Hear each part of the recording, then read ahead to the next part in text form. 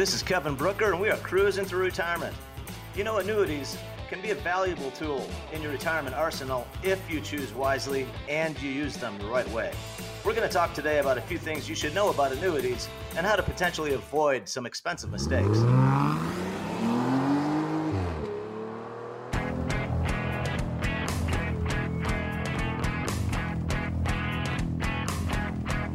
You found Cruising Through Retirement with Kevin Brooker. Kevin is an investment advisor representative with more than 30 years experience. He's helped thousands of people cruise through retirement, and he'd be happy to help you too. Stick around for today's adventure on Cruising Through Retirement.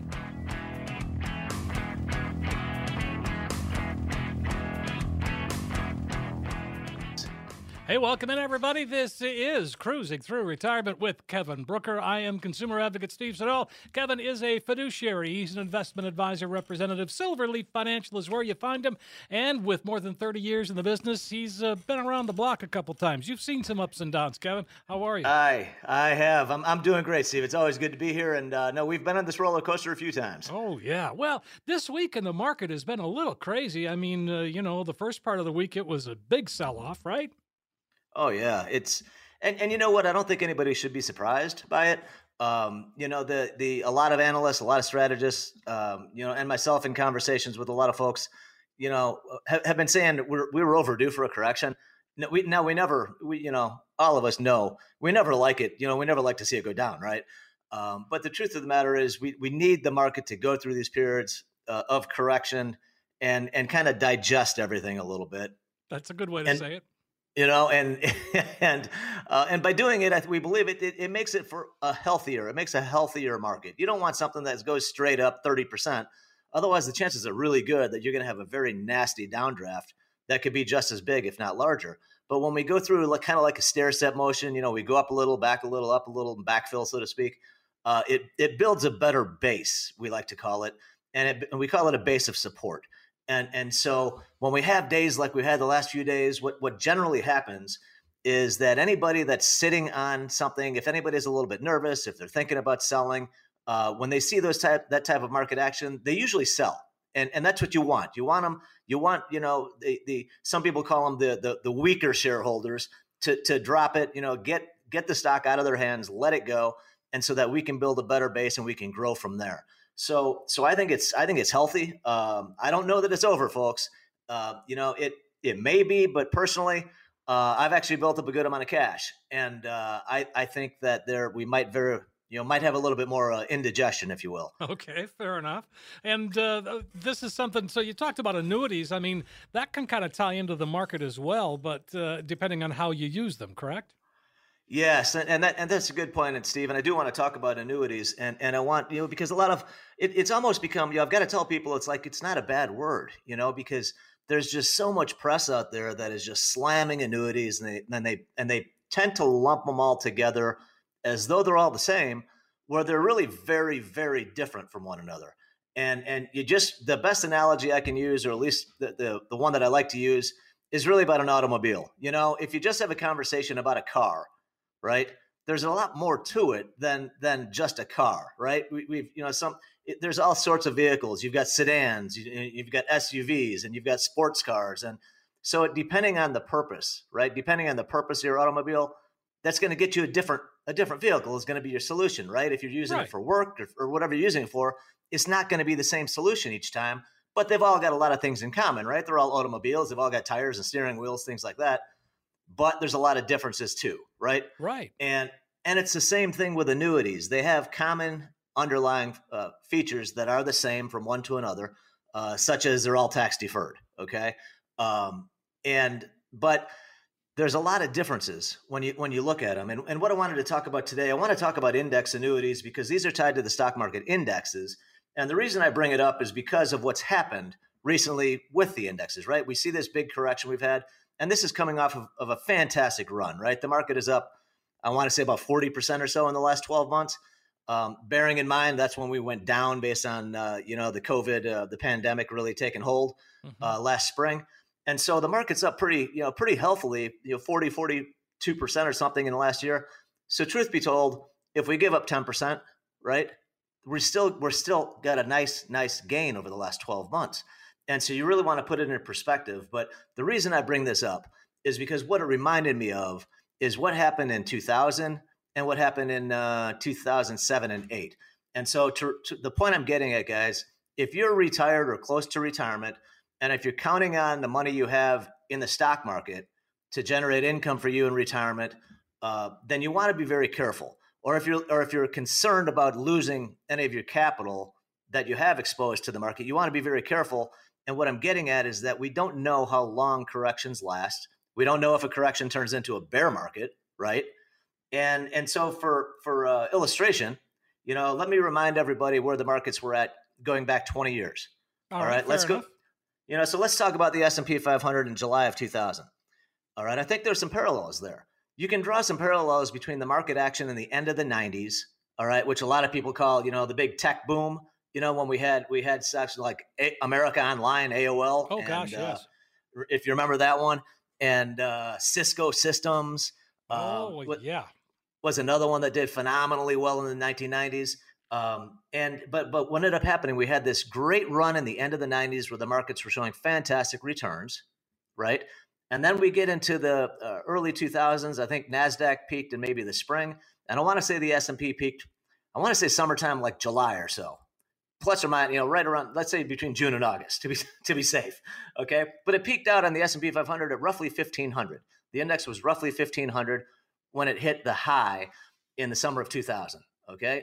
And I don't know if you guys have thought about it or if you remember how long it took to get back to that high. So in other words, if you put money in the S&P 500 in the summer of 2000, guys, it took you basically 7 years.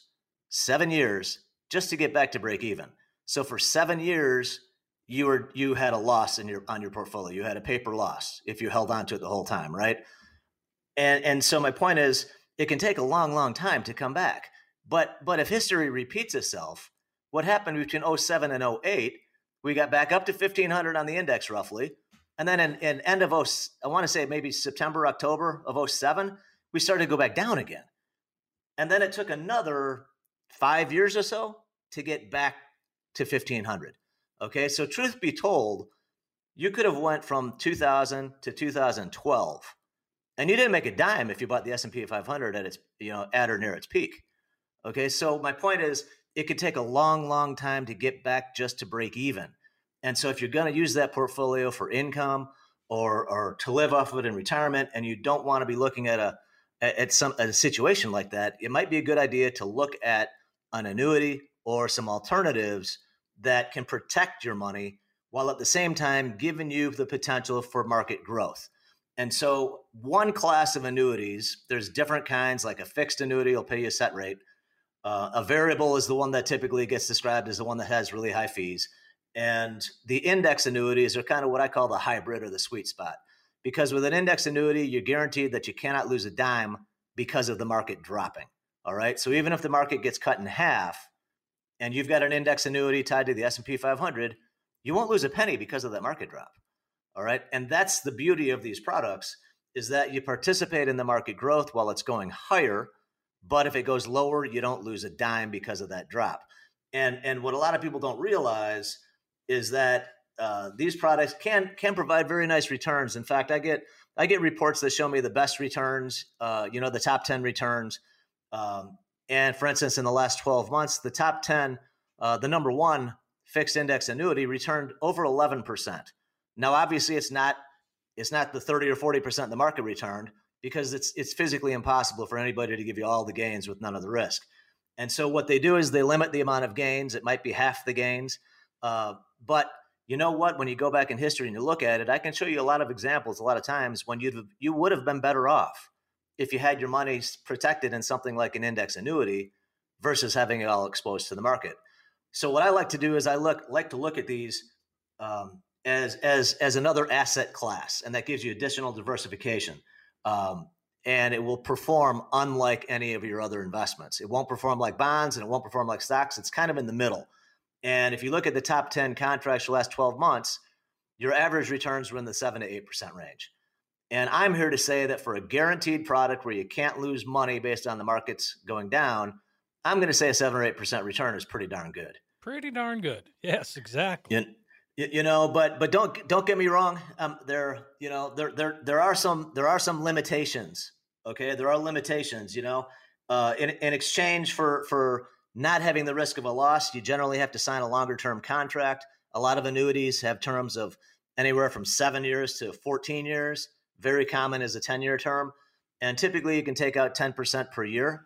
So if you as an individual investor want to take out more than 10% of that money you put into the contract each year, if you want more than that, you probably don't want to do this, okay? Because one of the biggest drawbacks is limited liquidity. And I'm here to tell you, though, if this is money for your retirement, do you really want to be spending down more than 10% a year out of your retirement account?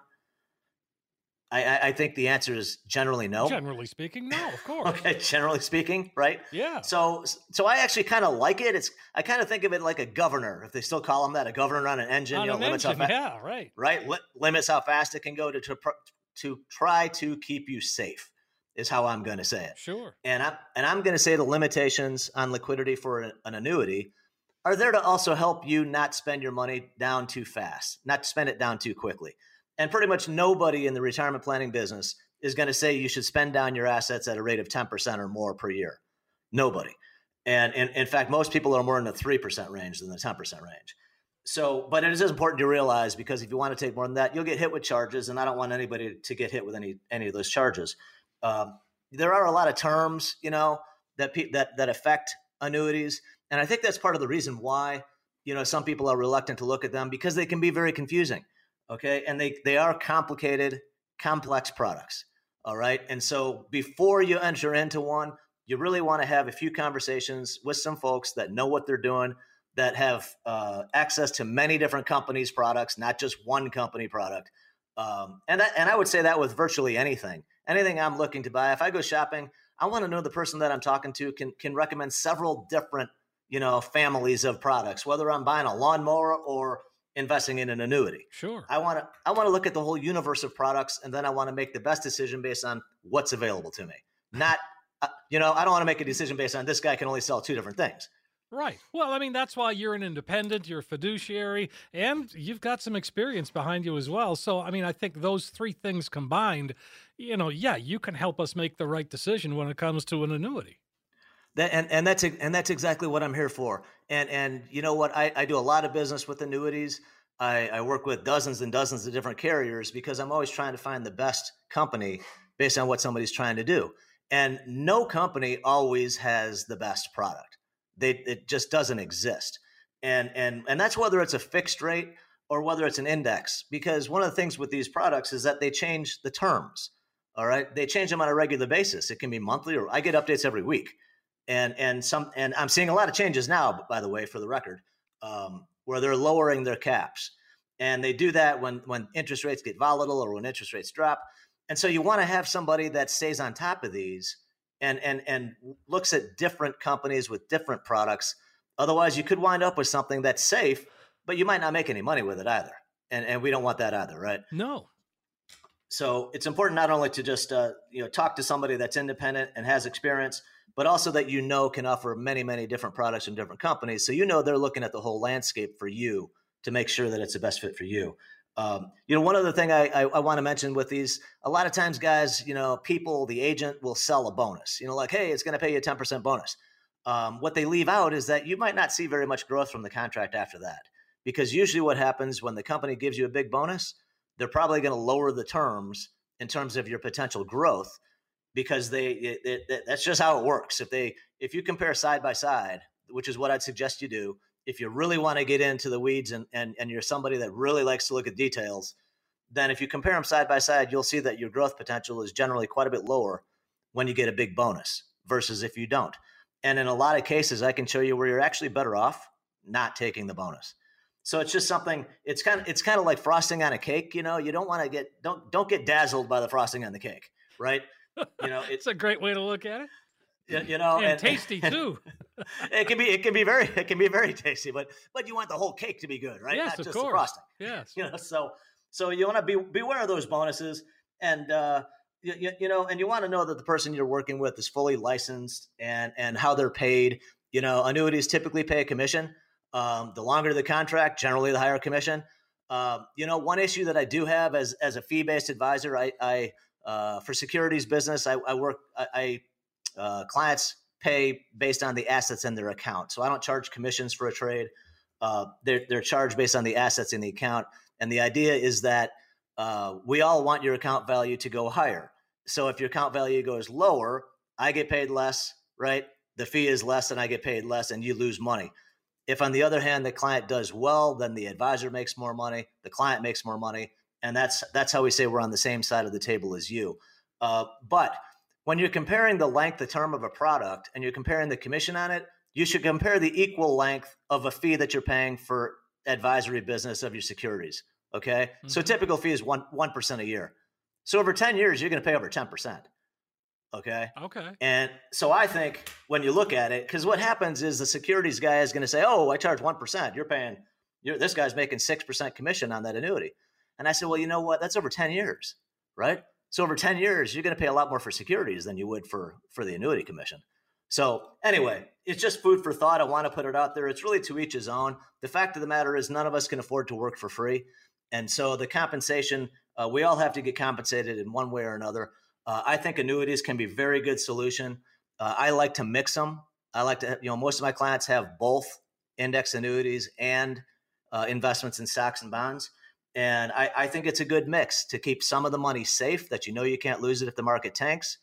And also to give you growth potential if you're comfortable with the risk of the market, because we never know when we're going to have days like we did the last couple of days. Right, exactly. Right. Yeah. And so you want to, I think it's a good strategy to be invested in both. And talking about investing strategy, I've talked over the last several shows. I manage money for clients individually in separate accounts. They're all customized accounts. And one account that I started not quite a year ago, I'm calling it the Pure Growth Fund. And this is a stock fund. This is a stock portfolio that I manage. There's no leverage. There's no borrowing on margin. There's no derivatives contracts or anything like that. It's simply buying stocks. And what I do is I buy, it could be 8 or 10 different stocks. It's a concentrated portfolio. And it's not for the faint of heart because we are going for pure growth. High growth is what our goal is. And I'm doing this based on models that I've found and I've researched from some of the best investors of all time, like Warren Buffett and Peter Lynch, things like that. And I'm simply using their rules, if you will, to screen how to find a good stock, and it could be based on any number of factors that they've chosen are successful. But what I did is I decided to take it live because when you backtest their strategies, they're showing like 20% returns going back 40 years. And so I said, well, that's a fantastic return, right? Yes, it is. And so I decided to take it live. I took it live July 14th of last year. And this week we did give up about 4%, maybe 5% that we gave back with everybody else. But I will say it's after today's close, we're up 68%. Oh, goodness gracious. Since July 14th. So we're still doing quite well. I like to think, but we're not immune to the downturns like anybody else. But what I did do, I went to a lot of cash the other day. I'm more than half cash in that portfolio now. And in fact, I'm about 60% cash. So this sell-off got me a little concerned the other day. I'm not convinced it's over with. It might be. I could be wrong, but I'm holding on to a good amount of cash personally, and I'll be putting it back to work over the next few weeks. But I'm not rushing back in. I know some people some of the commentators on TV are saying, "Oh, it's over with, it's done." I don't know. It feels to me like we might have another test lower, is my view. And should we see that like in the next week or 10 days, that's probably when I'd put money in. If we have another swoosh down that goes back and retest the lows we saw yesterday. Anybody, guys, if you're a short-term trader, if you're interested, that's one of the ways we gauge the market is look at the low that the market hit yesterday, and on the next sell-off, see if we're able to hold that low. If we're able to hold it, in other words, don't go below it by maybe, it could be a hair below it. It's not exact. But you don't want to blast through it. If we go down below that low by more than 1% and it's on heavy volume, then chances are we're going lower. All right. So that's one of the indicators we watch for. Sure. Well, and again, that's a pretty interesting process. And you've got some clients that are on that are using the Pure Growth as well, aren't you? Or don't you? Oh, I do. I've got it's just a handful of clients. I wanted to keep it very small, Sure. but I do. These are clients' portfolios that I'm referring to that I'm managing. So, folks, if you want to get involved, 800-975-6717. That's the number you can call, 800-975-6717. Pure Growth. I mean, I will be curious to see how this story continues to unfold. And after this week with the downturn in the market, and you're still up 68%, I mean, that is amazing. Oh, you know what? I'm real happy with it. No question about it. And it has been a great year for the market. But as I mentioned earlier, the markets, I want to say, are up 40-45%. So the strategies are working. They're working. And again, these are the same strategies that some of the most successful investors in history have used. I'm not trying to reinvent the wheel, guys. I'm just trying to copy them. And so far, it's working out beautifully. And something to realize is that you don't have to put, what I'm referring to is some clients have their entire portfolio here, but it's not their entire, it's an entire account, I should say, but not the entire portfolio, right? Okay. So everything in this one account, which happens to be better, which I like to use IRAs, preferably Roth IRA, like I use my Roth IRA where I do the trading, because taxes are gonna really be a problem if you do it in a taxable account. Because a lot of our trades are short term, anywhere from a couple of weeks to 3 months or so. And, so it's something that we want to be aware of the taxes. But my point is, if you're interested, you don't have to allocate an entire account to the strategy. What I do is the stocks that make my screens and that look attractive to purchase, I buy those for clients in other accounts too. So some of my more conservative accounts, they might allocate, let's say one of them is 15%. So 15% of the account is towards these growth stocks, whereas 85% of the account is conservative. And so I can customize it based on an individual's goals. Well, I mean, again, if you had a fair amount of money, and that would be what a great way to go. Oh, I think it's awesome. I know there's a lot of people that have a lot of money, and those are folks that you work with. So I mean, what a cool thing. I tell you what, I think it's a lot of fun. I think it's a lot of fun, this is how I add growth. This is how in the industry, we call it alpha, risk adjusted growth and outperformance above the index. And the way that I'm trying to outperform the index is by adding in these other vehicles. For instance, one of my clients is a conservative client, she's got over $1 million in the account, and we've allocated 15% of it towards these growth stocks. One of them that I picked up was AutoNation. If you guys look at AutoNation, what it's done this year, fantastic performance. All right. Owens Corning was another one we bought. We made 20% on in maybe 6 weeks. And so there are stocks, like I mentioned, Jim Cramer from Mad Money. He says there's always a bull market somewhere. And that's 100% true. Sure it is. 100%. But it's not always in, Apple or Google or Facebook. Sometimes it is. Sometimes it's in Caterpillar. So you just have to be able to find it.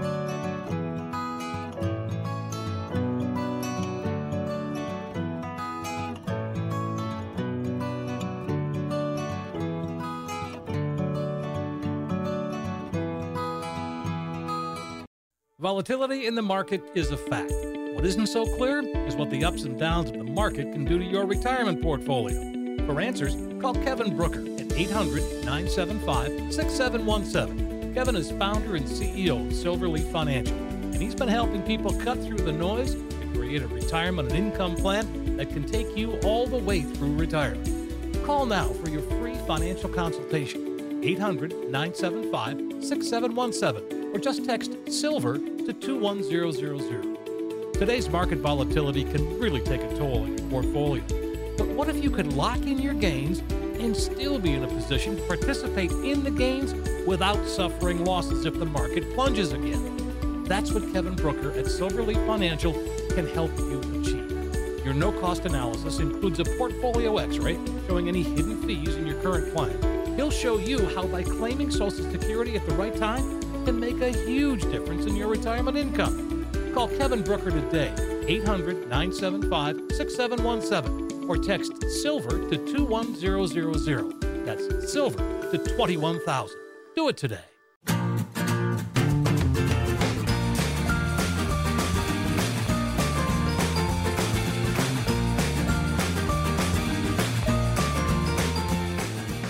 said you wanted to get a couple of questions in from listeners. Yes. And so we've got a few here. All right, so let's just jump in with Emmett. He checks in from Peoria, and he says, I've never rebalanced my portfolio. Because of this, I'm slowly acquiring more stocks through the years, but I'm making more money. What does one rebalance? Why does one rebalance other than if they can't stomach the risk? Is this the only reason people rebalance? Well, Emmett, I appreciate the question. Thank you for sending it in. And you know what? It doesn't take a macho man if that's what we're saying. You don't to be a tough guy to take the risk. I think it's important that you manage your risk. We call it risk management. And so what we like to do is I like to designate a certain percentage. Like I mentioned, one of my clients is 15% of her account is for growth stocks. So 85% of the account is conservative and 15 is towards growth. And so what I do is I keep my eyes on those numbers because I don't want it to turn into too much risk. And maybe a good way of saying it is can't stomach the risk, and they can't stomach the loss is what I would say. And so what we want to do is we want to manage the risk to avoid any large losses, especially for clients that are retired. And so I think it's really important that if you're retired, unless it's just fun money that you're gambling with, like you would gamble in Vegas or something. But generally speaking, when a person is retired, they really don't want to see a loss in their portfolio because it could set them back a long ways and it might interfere with their spending plans. Right. So there are other reasons. You could also rebalance according to sectors, according to interest rates or the economy. There's many reasons people rebalance. One of them is to manage risk. All right, fair enough. Emmett, if you want to know some more, 800-975-6717. Let's go to Craig in Scottsdale. He says, I'm 55. I've been with the same company about 15 years now. I've always had a 401k, and I'm taking advantage of the match. Now the company is offering a Roth 401k. Should I be contributing to it as well? Are there any disadvantages? You know what? I personally, I'm in the camp that would say you should be contributing to the Roth 401k.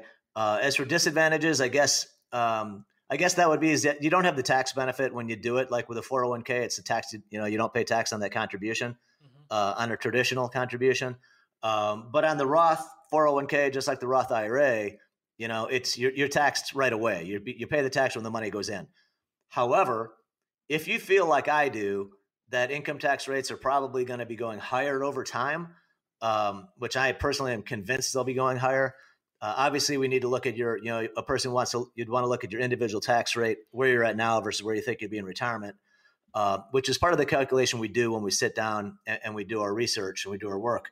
But I like it. I think a Roth is a phenomenal tool. I think they're underutilized, and I would encourage everybody to put as much into a Roth as you can. If you're over the income limits, then I would say let's try to figure out when we can convert. Let's convert some of your retirement plan. Maybe do a little bit each year. Maybe 20 grand a year or whatever number makes sense that we can convert each year from your traditional retirement into a Roth. And I think you'd be much better off in retirement because that's going to be tax-free money for you when you're retired. Are you seeing a lot of companies offering Roth 401ks now? You know what? I'm seeing more and more all the time, actually. Yeah. Okay. And it's generally the bigger ones, or at least the mid-sized ones. The small companies, I think most of the folks, I should say a lot of folks, I think the stats are like 40% of people that work at smaller companies, they don't have access to a retirement plan at all. Right. And so guys, you can set up an individual IRA, or you can set up an individual Roth IRA. Or if you're self-employed, I've talked before on different shows. If you're self-employed, there are tremendous retirement planning tools out there and retirement accounts that I can show you how to set up. For instance, if a person has a high income, and they want to put away more than the 50 or 60,000 a year that you're able to with the other vehicles, there are plans that we can put together that you could put away over 200 grand a year with it, that tax deferred. So in other words, that 200,000, if you don't pay any tax on it at all right now. Right. And we set up a defined benefit or a profit sharing plan. So I work with doctors and some other folks that are looking for those types of accounts because they will give you great tax deductions and you can put away a ton of money for retirement. So if you're in that category, by all means, give me a call. I'd be happy to go through it with you. So I was reading, last year, a lot of companies stopped doing their 401k match. Are you seeing that come back at all? You know what? I've seen the research on stopping the match. I personally have not seen much on them coming back yet. Okay, all right. I do expect that they will, but I think I think a lot of companies kind of when they have an opportunity to do something to save some money, they might think a little bit longer and harder about going back to it, right? Well, give them a nudge. Tell your HR person you want the match back.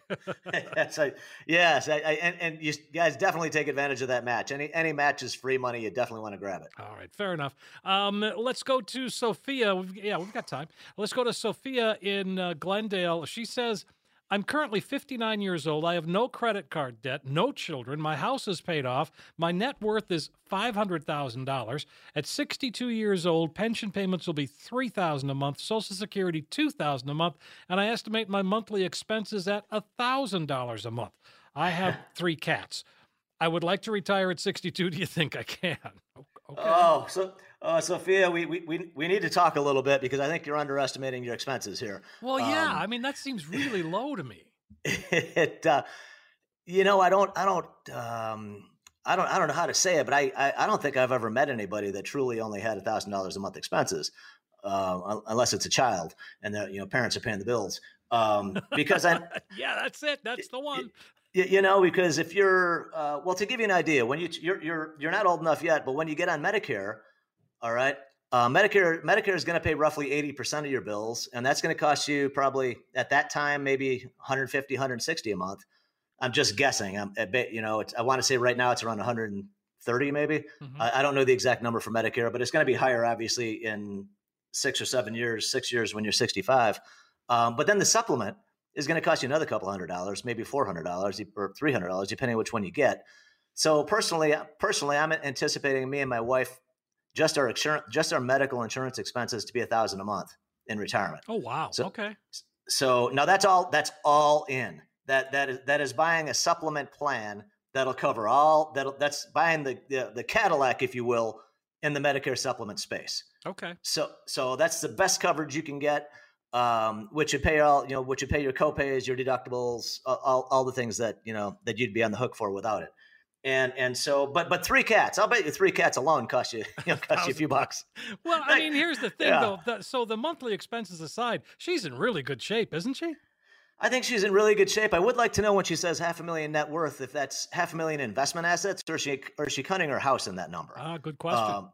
So if if you're not counting your house in that number and the house is paid for, then I would say there's no question you should be in really good shape. Mm-hmm. If you're including your house, then it's going to come back to, well, how much money do you actually have in investments outside of it? Based on these numbers, everything looks good. I guess the question would be, does your pension have an inflation rider on it? So will your $3,000 a month pension will it go up over time, or is that stagnant? Wow. And so that's something we want to take a look at, because that can vary from company to company. I've seen, some folks have inflation adjustments on them. And a lot of times the pension payment stays the same. Right. That's kind of been what I've seen a lot of. Yeah. I've seen more that stay the same than I have that go up. Right. And so my point is, Social Security will adjust. I personally don't think, they give an inflation adjustment to Social Security. In my opinion, it's lower than the actual rate of inflation. So I think people, if you're just getting Social Security, I believe you're going to lose spending power every year as time goes by. And so it's important that you have other sources of income or other ways that you can generate income to offset, rising costs of inflation. Sure. All right. Let's see. We got time for one more. Why don't we go to Florence? She's in Surprise. She says, my husband wants to borrow $50,000 through a home equity loan to invest in some stock that he hopes will earn a 4% return. Oh. We have a 15-year mortgage. We're 5 years away from paying it off. My husband feels like home ownership is a liability. He would prefer to sell our house and rent rather than own. Is it a good idea to borrow against our home to invest in stock, or should we invest in real estate? We're both 55, plan to retire at 65. All right, Kevin, go. No. Personally, I'd love to have a conversation with your husband. I'm not sure how he's reviewing a home as a liability. Like maybe your property tax bill, or is he worried about the mailman slipping on the front porch? I'm not sure. I guess. But even if you rent, that's still a liability. And anyway, I guess for the landlord maybe, but personally, I don't like that idea personally. I'm in the camp that you should I believe you should not have any debt when you retire. I don't see any reason why you should be helping in my view, we're all paying the banks and we're all helping the bankers get rich by paying the interest. I would recommend that everybody look at your mortgage statement and look at how much interest you're paying every month.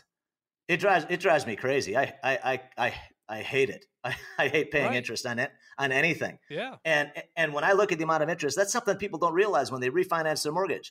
Okay, you might refinance your mortgage, and the guy's going to say, "Oh, we're gonna lower your interest rate," but now you're going back to square one on the amortization schedule. Yeah. Which means that's just I don't like that.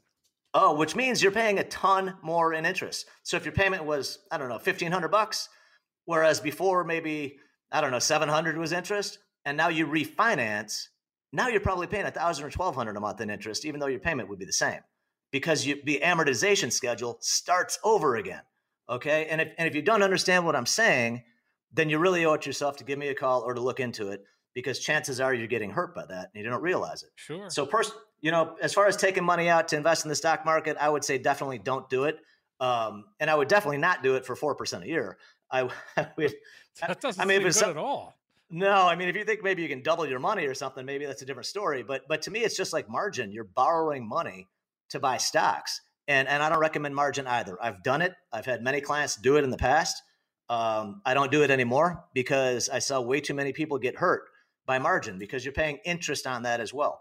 So, you'd be paying interest if you take out a home equity loan, and if you lose money on that can be a double hit, a double whammy as you're getting ready to go in retirement. So I would strongly recommend against it. And by all means, I'd love to talk to you guys though, because I think if you start off renting, you could really find yourself in a bind, because rental payments can go up over time. And you might find yourself priced out of the housing market if your rent goes up too much. Sure. 800-975-6717. You want to do one more? Yeah, if you've got time, yeah. Sure, absolutely. Let's see. We've got Ryan in Litchfield Park. He says, I have a fee-based advisor for my mutual fund portfolio. The current value is about $60,000. I'm averaging about $320 in fees per quarter, which amounts to just over 2% in annual fees. Is this rate high for a financial advisor? The advisor is also a CPA. I'm 62 now and on track to retire at 67. What do you think? Okay. Well, you know what? I guess you could say maybe it's relative. It all depends. I guess the first thing I'd have to say is what types of performance are you seeing? If he's showing you really good performance, if he's beating the benchmarks, by more than that 2%, then I'd say he's worth his money. I would say 2% on a fee basis. The 2% number is a little bit on the high side.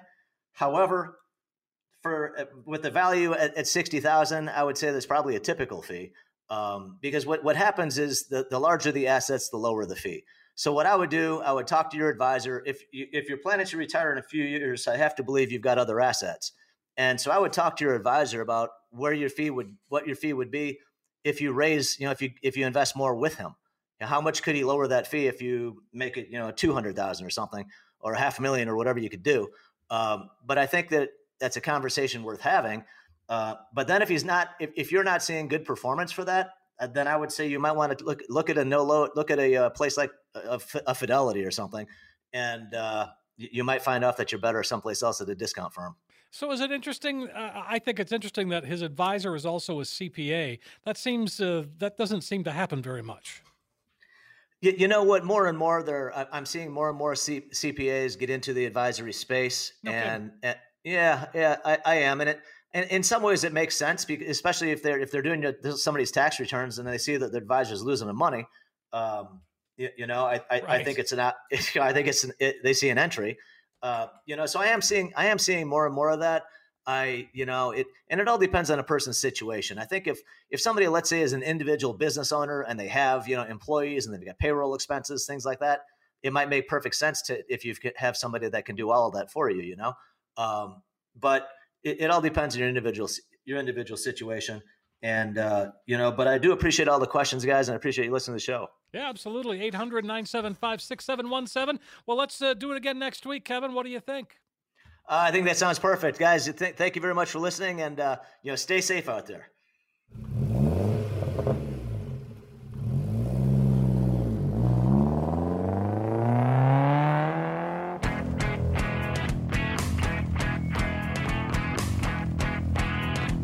Information provided is for illustrative purposes only and does not constitute investment, tax, or legal advice. The covered material has been obtained from sources that are deemed to be reliable, but their accuracy and completeness cannot be guaranteed. There are risks associated with every type of investment vehicle. Please read the prospectus and risk disclosures thoroughly before investing. Insurance guarantees are subject to the insurance company's ability to pay. Neither Silverleaf Financial, Kevin Brooker, hosts, and guests are responsible for the usage of information discussed. Security and investment services offered through Silverleaf Financial, members FINRA SIPC. Please consult with an experienced advisor before making any investment decisions.